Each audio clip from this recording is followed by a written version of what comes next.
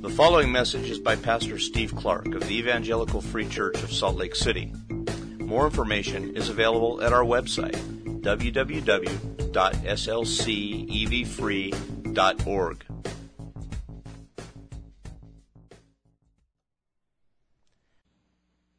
Pray with me.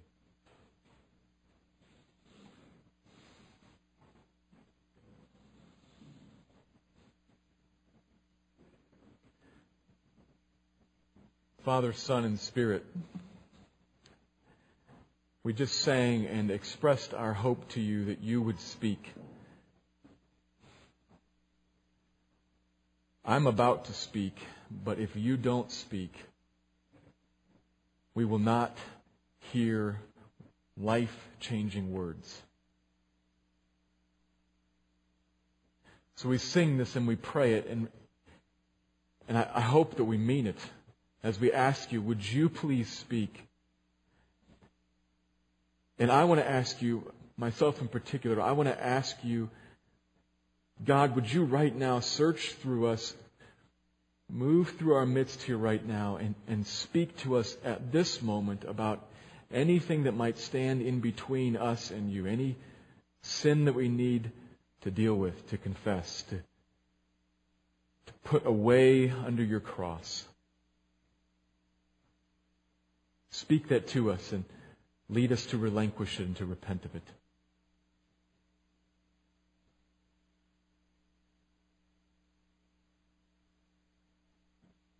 And in its place, Father, would you enthrone your Spirit? And may He have His way in us fully to illumine our minds and our hearts. God, send Him in power. Send Him to hover over your word here in our midst and breathe life into us. Speak. We have a text here this morning, Lord, with which I believe you mean to teach us about your church and ministers in it. So please give life to those words and teach. Be the speaker. Be the shepherd and the guide that leads your people to water that gives life. We need you. So Spirit of God, I ask you to run through this room right now and own each of us and give life to my heart and give life to my words, that they would be yours. We exist for your glory, which is an awesome and beautiful and good thing, because your glory is exactly what we need. It is exactly what fills our hearts with hope and joy. And so would you communicate some of your beauty and some of your wonder to us this morning, and bless us. Use this passage, I pray, for the honor of Christ and for the good of His people here. In His name we pray it. Amen.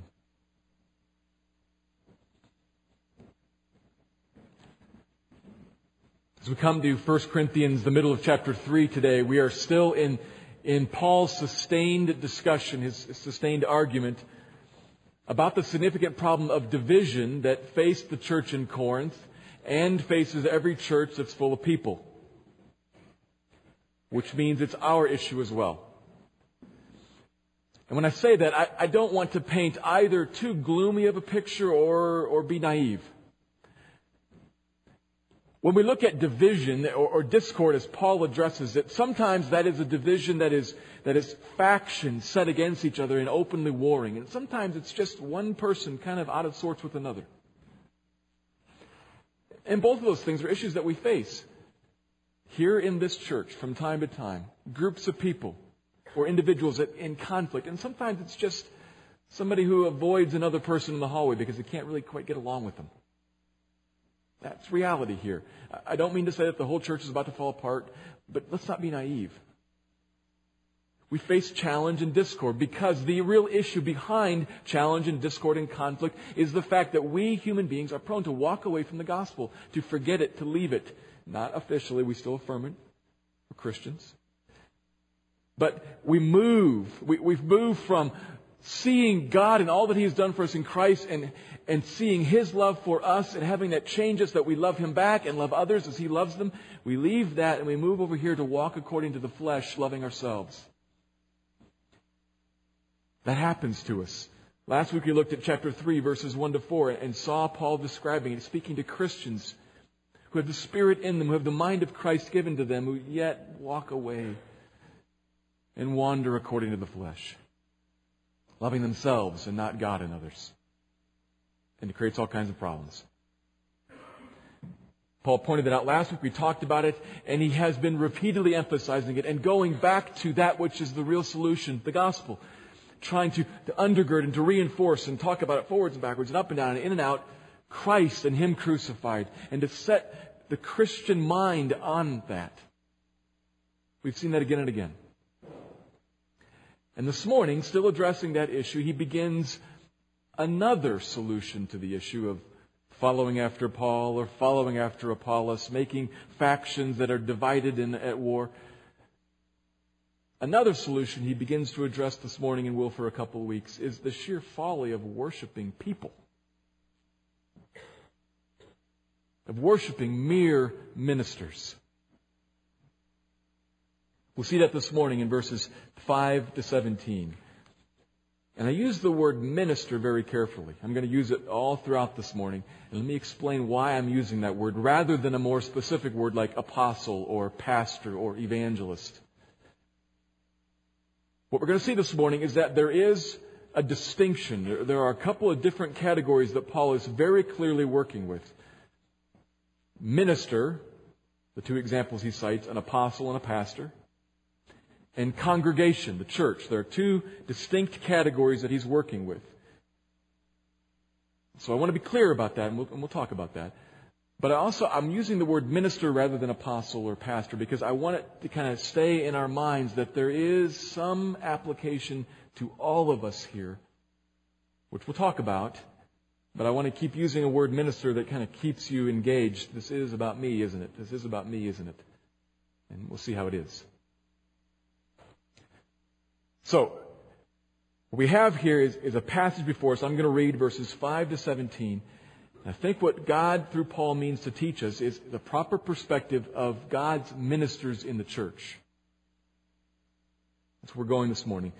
Let me read the passage. 1 Corinthians 3, verses 5 through 17. What then is Apollos? What is Paul? Servants, through whom you believed, as the Lord assigned to each. I planted, Apollos watered, but God gave the growth. So neither he who plants nor he who waters is anything, but only God who gives the growth.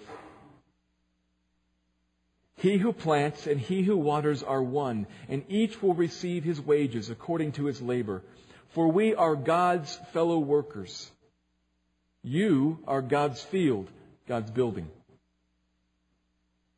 According to the grace of God given to me, like a skilled master builder, I laid a foundation, and someone else is building upon it. Let each one take care how he builds upon it. For no one can lay a foundation other than that which is laid, which is Jesus Christ. Now if anyone builds on the foundation with gold, silver, precious stones, wood, hay, straw, each one's work will become manifest, for the day will disclose it, because it will be revealed by fire, and the fire will test what sort of work each one has done. If the work that anyone has built on the foundation survives, he will receive a reward. If anyone's work is burned up, he will suffer loss, though he himself will be saved, but only as through fire. Do you not know that you are God's temple, and that God's Spirit dwells in you? That's plural, in you all. If anyone destroys God's temple, God will destroy him, for God's temple is holy, and you all are that temple. The word of the Lord. The bulk of the passage obviously consists of two main analogies. They're saying essentially the same thing with some slight nuances, and we're going to move in to make a couple of general observations, but I first want to be sure that we understand the facts, because there are a few things here that we need to be pretty clear on if we're going to understand the passage. So let's look at these analogies, and let's start with the agricultural analogy. Really, it's almost a parable with the different parties taking different parts. You've got Paul and Apollos. They take the part of the workers in the field. They have different jobs, he says. But verse 8, they are one in their work. They are working towards a common goal. They are united, working together under God as fellow workers in verse 9. Co-laborers of God's. So that analogy is pretty clear. You've got men working in the field, doing different jobs, working together towards a common goal. They are not at odds. They are not competing with one another. So really, you shouldn't set them against each other. They're on the same team. It's the basic analogy. We'll have more to say about that in a little bit. But verse 9 transitions us to the second analogy, and we need to look closely at verse 9 because it sets the context for 10 and following. If you were here last week, we talked very briefly about this passage because this is a passage, 10 and following, that today, in a number of Christian circles, read without the benefit of the surrounding context, is often taken to be about an individual Christian, a person, building his or her Christian life, and building that Christian life either with good things, the gold, silver, precious stones, or with not good things, wood, hay, stubble, straw. A Christian, saved, it's really clear, saved, but at the end there's a judgment passed on the life. How did you do? And there will be either reward or loss in heaven based on how this Christian built his or her life. The passage is often understood that way today, these days. But what I want to argue is that that's not what's going on here. The context around it points us in a different direction. You look at verse 9. Verse 9 strongly emphasizes a divide between two groups, a distinction between two groups. Even physically, as it is physically written down on the page, there is a distinction between the we and the you. When you read it in the original language, the we is front-loaded towards the beginning and the you is at the very last word. Even as you're reading it, it says, for we are God's fellow workers. God's field, God's building, that's you. And it's plural. That's you all. Or for a couple of you here, y'all. That's y'all. We are God's workers. There's a great distinction. Now, obviously it showed up before in the analogy of Paul and Apollos, the workers in the field, and the field. The distinction's right there, and he makes it really clear in verse 9. Now, quite obviously, if you look at this from a different perspective, ministers, pastors, congregation, we're all Christians alike, right? We're all sheep. The Bible's really clear that, as it's been said, the ground is level at the foot of the cross. There isn't any distinction there. You and me, we both are there. We're both Christians, all of us. Looked at it from that perspective, that's obviously true. That's just not what's going on here. There's another perspective here in this passage. Paul, apostle, Apollos, a pastor, we, distinct from, different from the congregation. Just like in Ephesians 4. Think about that passage. Remember there, Ephesians 4, God gave some to the church. There's a church and the some. God gave some to the church to be apostles and prophets and evangelists and pastors and teachers to equip the saints. Well, aren't those guys saints? Well, sure they are, of course. But from a different perspective, you've got one group given by God to the church to equip this group. Distinction. There is such a thing as a distinction between congregation and, I'll use the word, ministers. Particular people called and assigned to a task by God. It's in Ephesians, it's here in Corinth. We all are God's fellow workers. Y'all are the field. Now, let me call you a building. I'm going to switch analogies because that'll help. See what he does in verse 9? Switching analogies, not concept. So what follows on is not about an individual Christian. It's the same thing going on in 9 and previous. It is, look at verse 10, the skilled master builder. There's the laborer. There's the guy in the field who now is switched also. He's not a farmer. He's a construction guy. And he's laying not seed in the ground. He's laying a foundation, a building. There's the realm that he works in. Same idea. He's just switched analogies. I'm a worker. You all are a field. Actually, no, now a building. So that the context sets what's going on in 10 and following. We are not talking about individual Christians. We are talking about ministers building the church. In the first analogy and also in the second one. I laid a foundation of a building. Somebody else is coming along after me, not to water the seed, but to build on the foundation. See, everything carries over? I need to be careful, this guy who follows on after me, because there isn't any other foundation. This is how you judge a faithful worker. Is he building a building on top of the foundation that was laid? The only one permissible, Christ. If he's building kind of over here on top of the dirt, or is trying to lay a different foundation over there, that's a no-go. Not legitimate. There's one foundation, and everybody who follows on after me must build on top of that foundation. And right there is one of the particular nuances for switching analogies. The idea of time and building on something. If he just uses the field analogy, how long does it take from sowing to harvest? 5 months? 6 months? Not a lot of time there.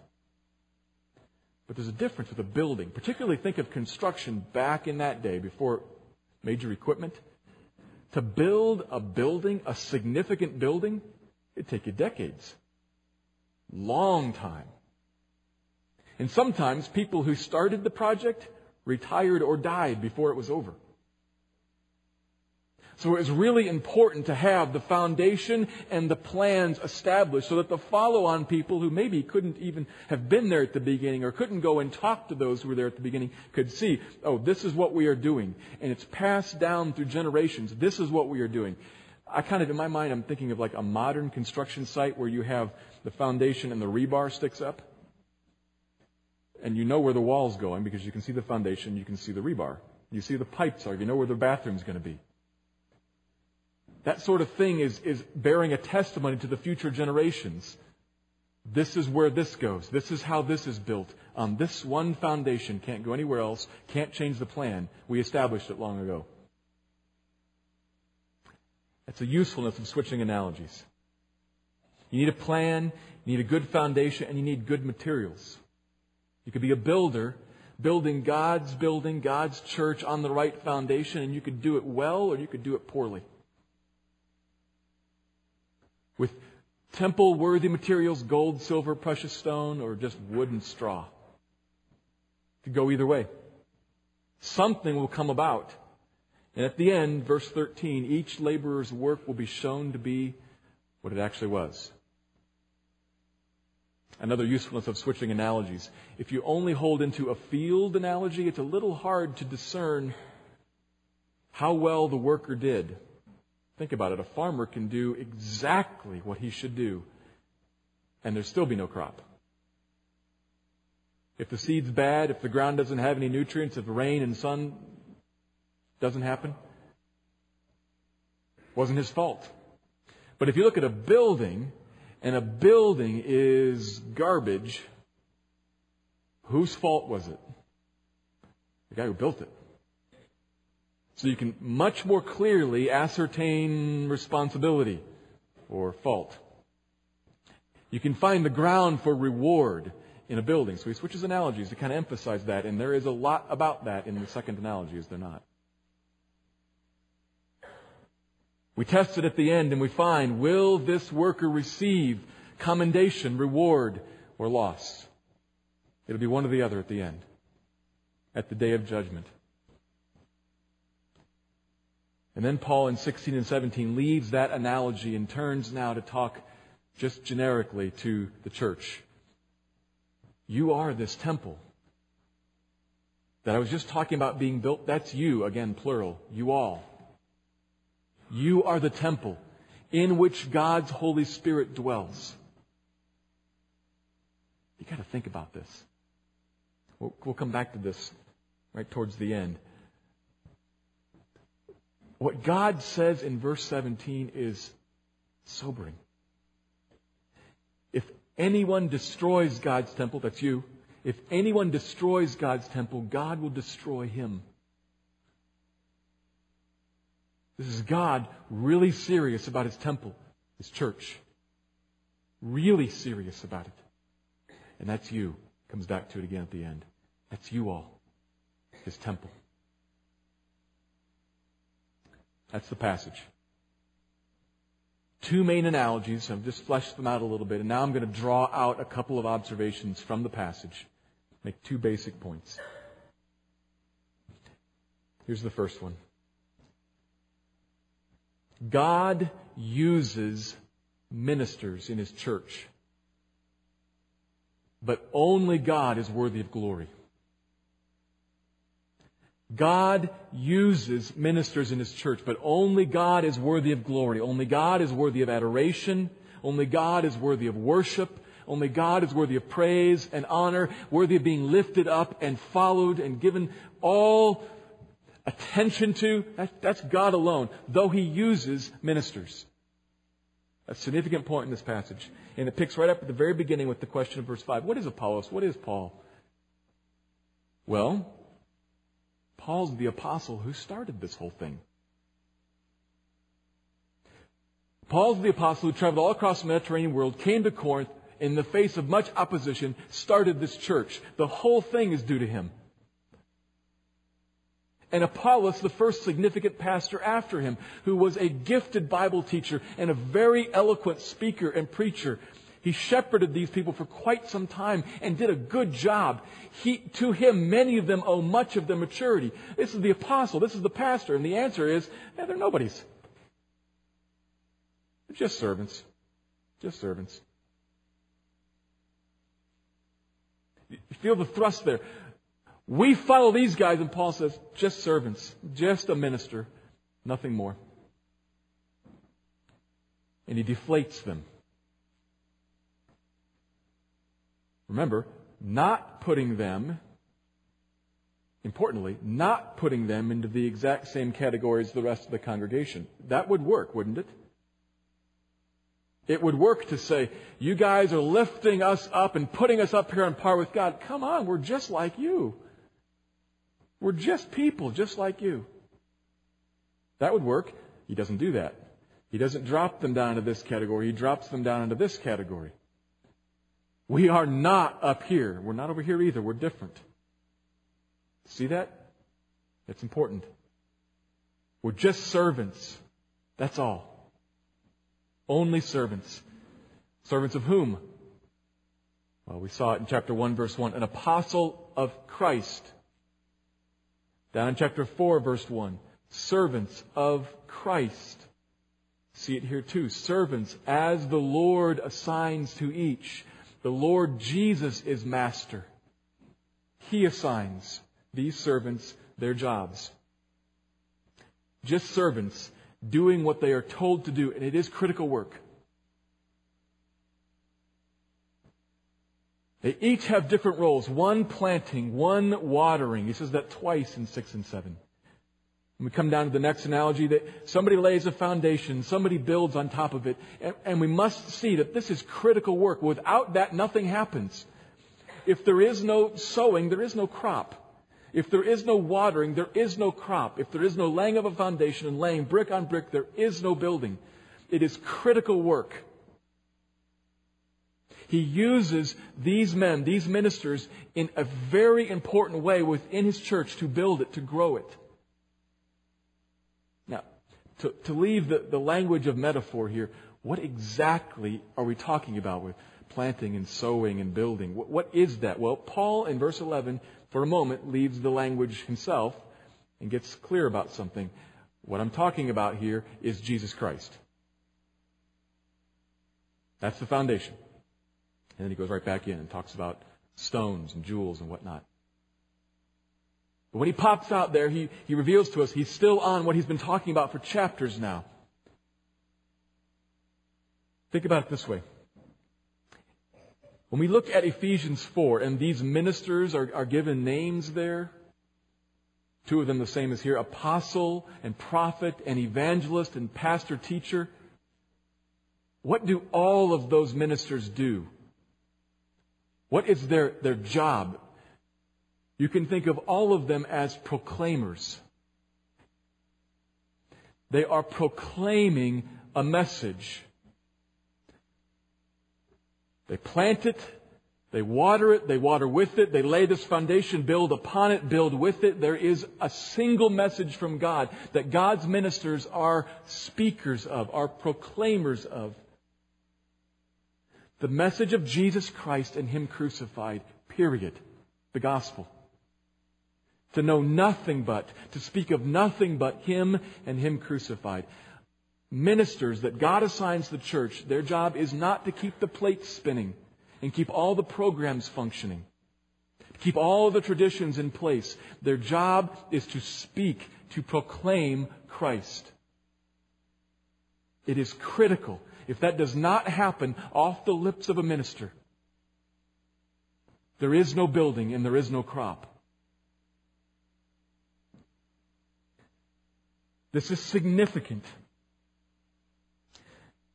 God has sent people, human beings, with a message of awesome import. He has sent men to, from their own lips, speak of what He has done in sending to earth His Son.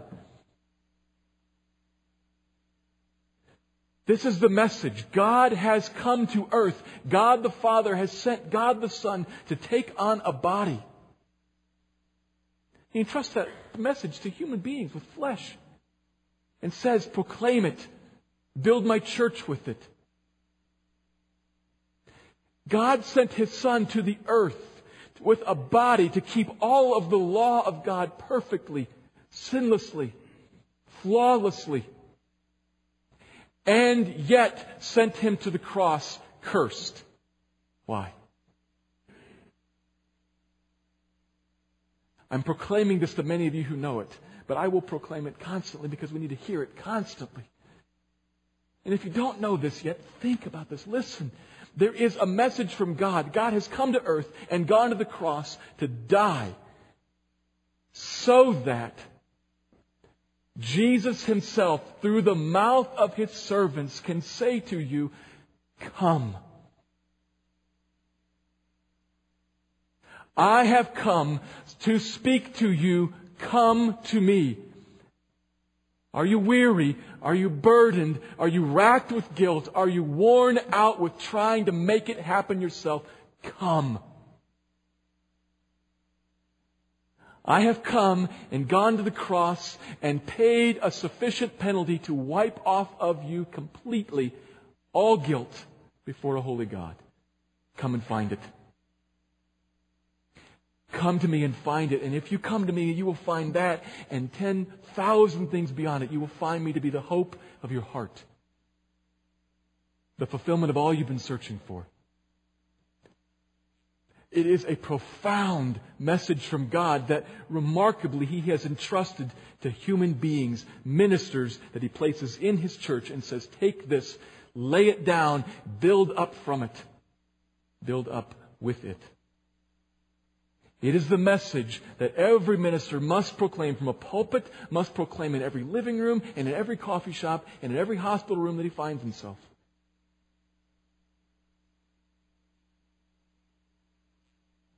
I'm saying minister there because I'm talking about me, but I'm saying minister there because I'm also, as you'll see, I'm talking about you. We'll get there in a second. I'm talking about me and you. I am assigned something. And every God-set-apart minister is assigned to proclaim this message, and it must be proclaimed. Without it, nothing happens. God uses ministers uniquely. But the emphasis in the passage is that what ministers do is not decisive. It is important. There must be planting. There must be watering. But it says twice, God gives the growth. When you bring in verse 10 below, we see that by the grace of God, ministers do whatever they do. It's the grace of God that enables ministers to act, and it's the grace of God that brings growth from it, that brings any kind of fruit from it. God enables work, and God gives life from it. So then, to whom is praise due? Who is worthy to receive glory and honor and adulation and following and praise? In whom should we boast? The servants? Obviously not. It's folly. It's folly to praise someone who didn't have anything decisively to do with it. It's folly. Only God. It is just plain foolish to praise someone for something they had no control over. God is the only one worthy of praise. Yes, He uses ministers in His church. But only God is worthy of glory for making the message, and only God is worthy of glory for producing fruit from it. That's the basic issue that Paul is addressing in this passage. They lift up one against another, and he says, that is ridiculous. Ridiculous. So, we need here at first to keep this distinction in mind and realize that what Paul means for us to take right at the first level, to take away from this is, as we said some time back when we saw it in chapter 1, we, church, must steer wide of anything that sounds like, I follow John Piper. I follow John MacArthur. I follow Kay Arthur. Even I follow Beth Moore, or whoever. It's just as ugly in us as it was in them. It's just as foolish in us as it was in them. But let's drop it down from big names to us. And I plead with you again, be very careful in how you think about or how you talk about our church, our ministries, our ministers, our happenings in comparison to them. Either way. I go to this church. I follow that. Here's what we have going on. God opposes the proud, but gives grace to the humble. The Bible says that repeatedly because it's true. And we must be very careful, whatever church you're from, if you're from this church, if you're visiting from somewhere else, that we not lift up one church or one minister against another. We cannot say within our church, I prefer this pastor versus that one. I prefer this elder versus that one. I prefer this Bible study leader, this Sunday school teacher, this choir director against that one or the other. God forbid. So we need to say that because that's at the first level what Paul means. And we've said that before, but I just remind us of that. But being clear on that and clear on the division in chapter 9 of verse 9 of minister and congregation, I think it would also help us to turn this a little bit and think about it a little more personally. The ministers that God sends to the church to equip the saints to do the work of the ministry then results in all of us becoming ministers. That's the flow of Ephesians 4 again. To equip the saints to do the work of the ministry, that means that you then, every single one of us, in the church, you then are a minister. And to you then, God has given responsibility to build the church. I think it would help us to think about this message then, because now each of us needs it, not just for how you view me, but how you view yourself. Think about this. God uses you in the church, but glory is due only to Him. God uses you as a minister in the church, but only glory is due to Him. If you were to think that through, what does He mean for you to do in the church? right off we would have to say, that means this place is not for you to come to and take from only. It is a place for you to come and take, and to drink and to eat and to be well fed. But it is also a place for you to come and give, to come and minister. How? In what way? Doing what? If we were to keep reading through Ephesians 4, you'd find there it is profoundly gospel-centered ministry. It is not that your ministry is that you bring the potato chips to the meeting and I do the speaking.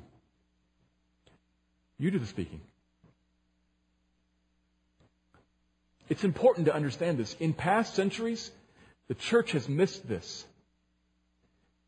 The church in past centuries has much too strongly divided the ministry of a minister from the ministry of the congregation. And it's in past centuries, and some of that bleeds into even today, has separated much too far, separated what people who have titles do. That's the spiritual work. That's the guy who's qualified to speak about Jesus. What I do is I bring the chips. I clean up afterwards. No. You read through Ephesians 4, and what you do is you speak the truth to one another in love. And so the body builds itself up in love and in unity. You. Not just me. God uses you to build His church, to plant and water, lay a foundation, build on top of it. What do you use? The gospel, just the same. Just the same. The gospel, just the same. But only glory is only due to Him. We would think about that. It would affect how we minister to each other. There would be a humbleness and a gentleness as we sit across a table and talk to a brother that we're helping deal with temptation. We'd realize, I'm not the one, I'm not all that, and giving it away to you and helping you. I need help too. And anything that's helpful here that comes out of my mouth comes from God, and all glory is due to Him. It would produce a gentleness and a humility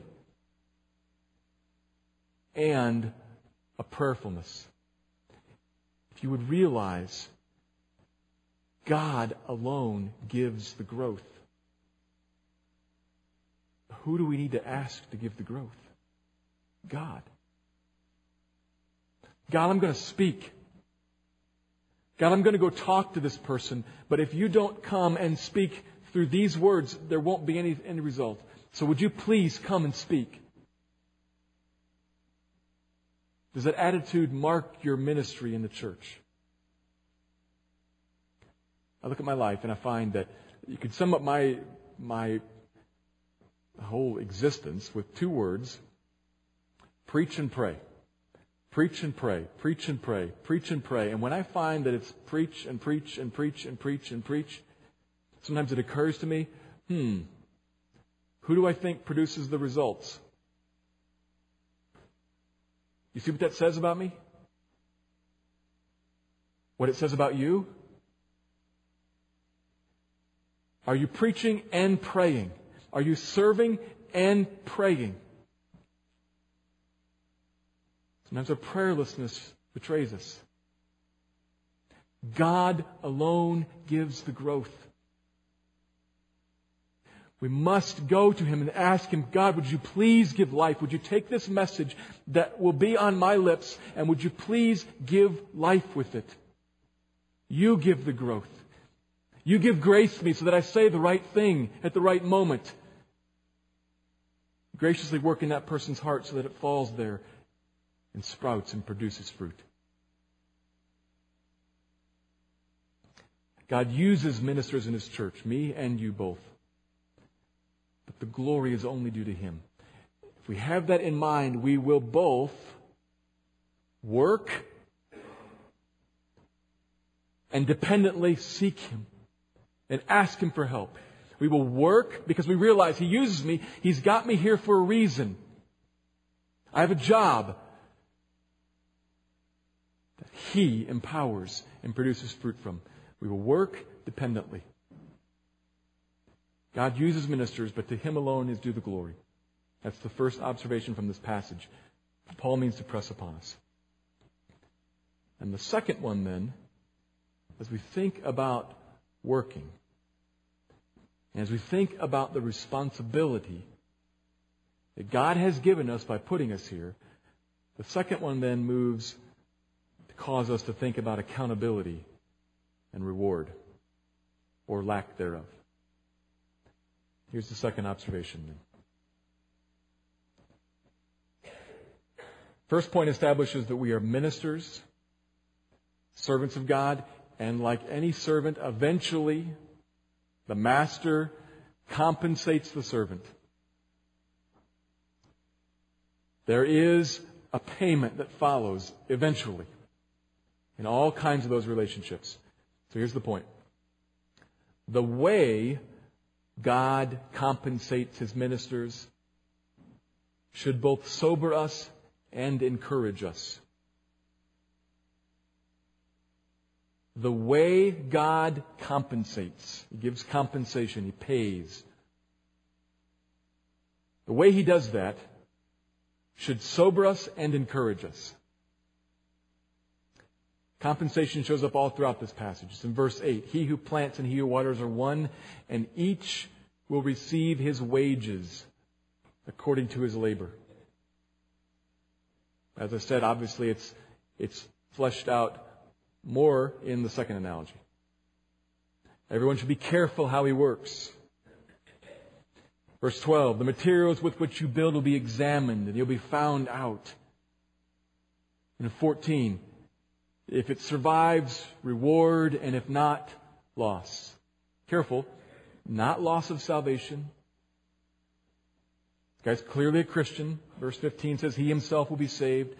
We're not talking about loss of salvation, but a gain or a loss of some sort of unspecified heavenly reward. It doesn't say. Perhaps it's some increased standing or responsibility in heaven. Maybe you will reign over 5 cities and you will reign over 10 cities. Jesus mentioned that in a parable. Maybe it's that. Maybe it's simply the personal, direct affirmation from God to you, well done, good and faithful servant. Think about that. Sometimes that's enough, isn't it? Maybe if you're a teenager, you live right here and you know this, but you can remember being a kid. Sometimes it is just enough for your dad to look you in the eye and say, that was excellent. You did that very well and I am proud of you. Sometimes that's all you want. I really don't care if you give me anything else other than that. What I want to know from you is that you looked at what I did and you look at who I am and you say, nice. I'm proud. Maybe that's it. Maybe that's what is gained or lost. It doesn't say. It isn't specific. But I'm guessing it's good, knowing God. Don't you think? I don't know what it is, but I'm guessing it's good.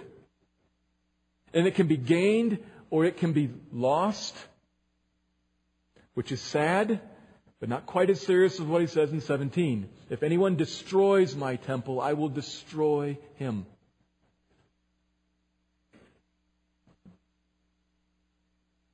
That should draw you up short. That is a sober warning. I'll pay to anyone what he or she has coming. And what you earn for building my church well is one thing, and what you earn for building it poorly is another.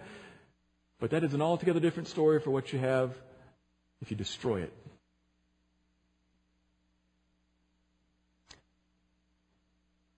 The one of whom Jesus warned us, fear the one who can destroy both body and soul in hell,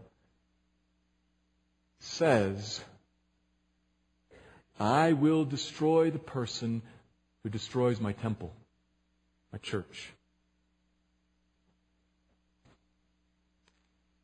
God compensates His ministers and others according to how they act towards His church. Another way of saying this would be, God holds us accountable for how we work with His church. And that should sober us right off.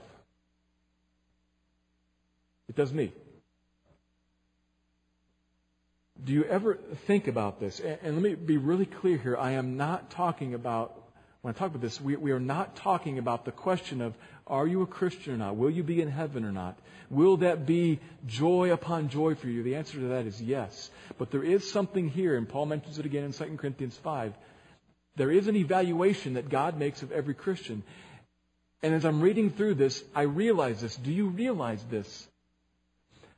I will stand in front of Him, and He will say to me, Steve. He'll use my name. It's talking to me and you. Steve, I put you in that church in Salt Lake City for those years. How did it go? Let's find out. Anybody have a match? I'm being a little facetious there, obviously. But there will be an examination, and we will all find out.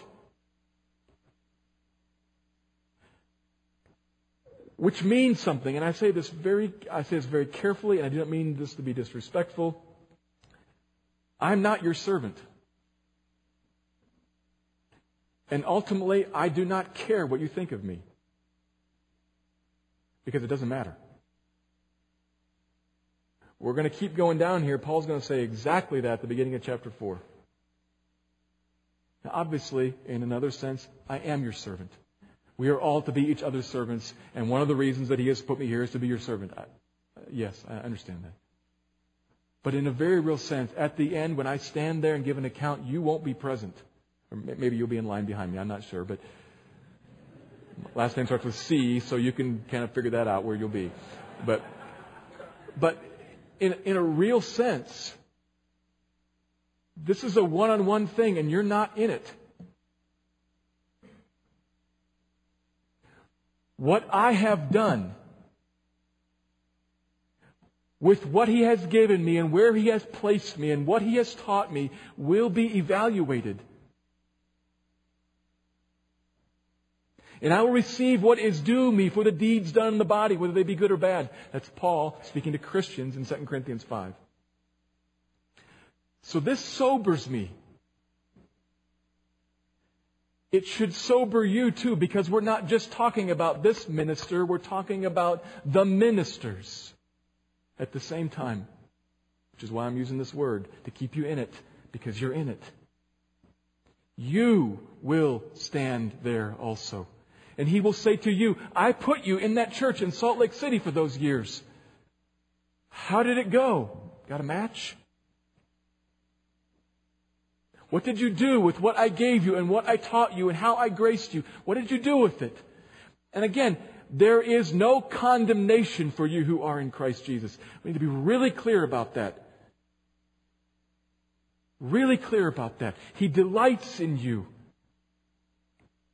But there is an evaluation, and there is something to be gained and lost. That is explicit, is it not? So this should sober us as we think, I have a responsibility to this church. What am I building into it? I affirm the gospel. I believe the gospel. I'm on top of the foundation. When you lay a brick tomorrow and the next day, what is it made of? What are you building into this people here? God's temple. And even more pointedly, are you actually taking bricks off? Destroying it? Now the word destroy there, obviously that's an extreme word. It's trying to get a point across, is it not? What's the point? Don't mess with my church. Real clear. Don't mess with my church. Or else. That's the point. Now, he obviously does not mean only in the extreme sense. You can severely cripple it, but as long as you don't destroy it, I'm fine. Obviously does not mean that. He means just simply, don't mess with my church. Why? Because I dwell within those people and I dearly love them. This should sober us if you're attacking it from the outside, but if you're on the inside, this should be a great encouragement, should it not? The omnipotent one says, don't mess with my church. That's you. He says to you all, we have a problem here. You go stand over here. I'm going to talk to somebody. Don't mess with these people. That should encourage you. Unless you're over there. Don't be over there. Don't. Seek to, with the responsibility and the gracious gifts He's given you, seek to build it. Don't tear it down. Do not give room to discord and strife and self-proud love. Do not walk through here as if it is all about you and you're here to get from it. Frustrated and angry when people won't give you what you think you deserve. Don't walk like that in this place. Walk in this place as someone captured by God in mind, seeking to give away and love.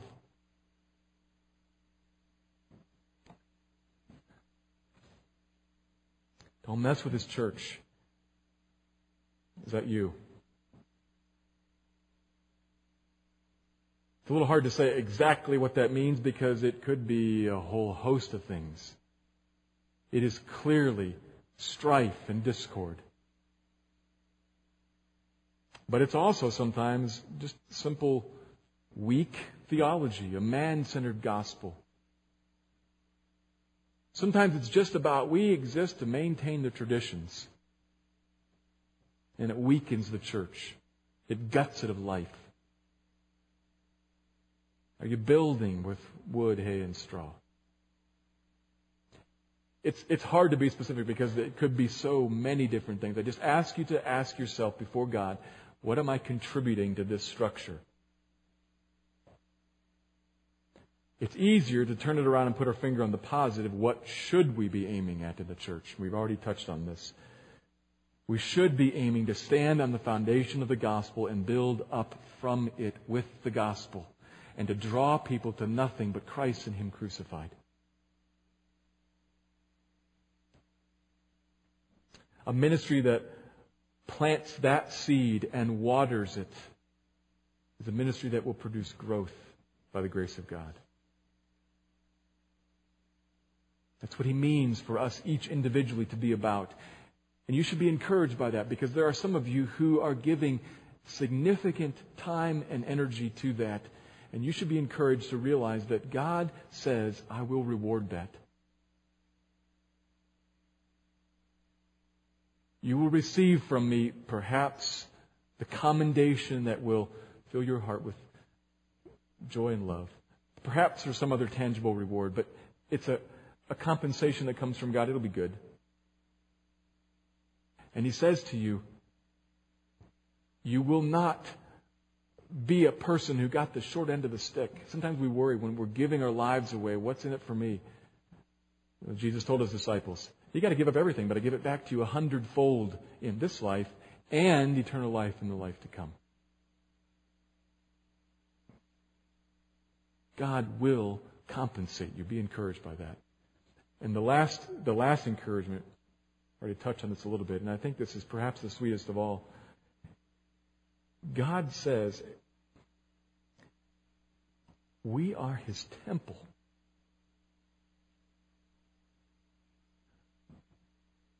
We. Don't you know? He says, don't you know? You all, plural, you all are God's temple.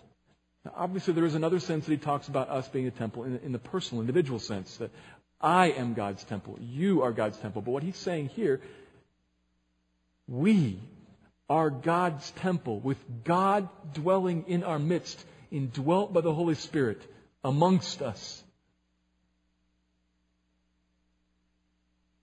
He's pleased to run through this place. Pleased to make this His home, to make Christ comfortable here. Think about this. He says in verse 17, God's temple is holy. He doesn't mean in the sense of sinless. He means in the sense of set aside, special, protected, like a sanctuary is holy. It's holy ground. It's not common. It's distinct, unique, special. That's us. We are a special place that God sets aside and comes and dwells within and says, and I will defend this from all comers. All those who are your enemy, who would seek to destroy you, He stands between them and you. So I think that you should sit there and view this as, I have relatively young kids. This physically works for me. I can sit down and put my arms around them. Multiples of them. If you have young kids, you can do that. Maybe you can remember doing that. But you should view this as God the Father saying, come sit here. Don't you know you're my people? I put my arms around you. I shelter you and cover you and protect you, and there is no trouble that I cannot handle. You are His beloved people. He dwells within your midst. He's happy to be there. In fact, has called you aside for that very purpose. He wants what is good for this building, this temple, this people. He has placed within it. Think about yourself. Think about the person sitting next to you. Placed here by God, gifted by God to contribute to building this place. Why? Because He wants it built. Think of yourself, the things that He has given you, that He has gifted you in, that He has blessed you with. Why? So that you can give them away to this people and be a blessing to them. All because He wants this people to grow and develop. He will use you. He means all glory is due to Him, but He will use you, and He means to use you for something marvelous to be developed. A people that is to the praise of His glorious grace. That's what the church is, a place that spiritual forces look on and see and marvel at as it shows God and His grace changing people, blessing them, and them growing up into the image of God that they were made in, have fallen from, but are being restored to. It is a marvelous thing that He is doing here with you. If you will walk with Him and do it.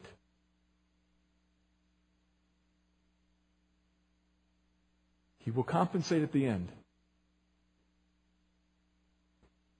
It's an offer you can't refuse. But you don't really want to refuse. Because the compensation that you will experience in this life, 100-fold in this life, He says in Mark 12:10, I forget.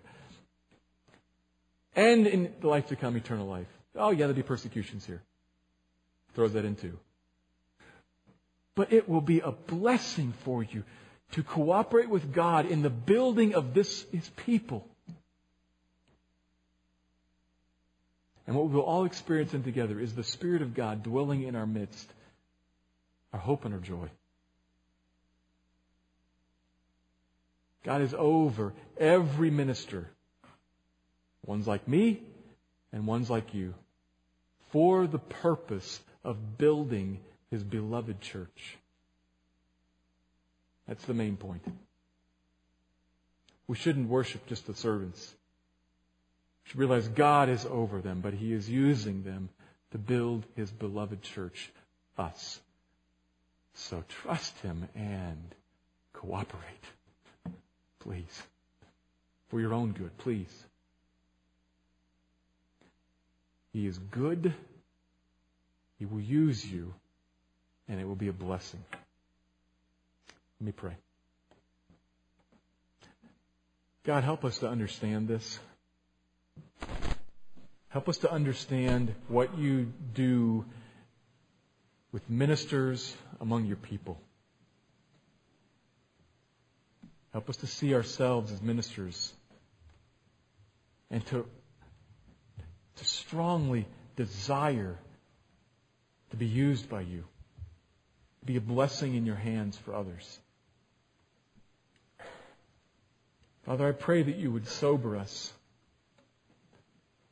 but that at the end you would leave us encouraged, that you walk with us, that you empower us, and that you love us, your people, with a wide and long and high and deep love. Lord, would you make us people who speak your gospel?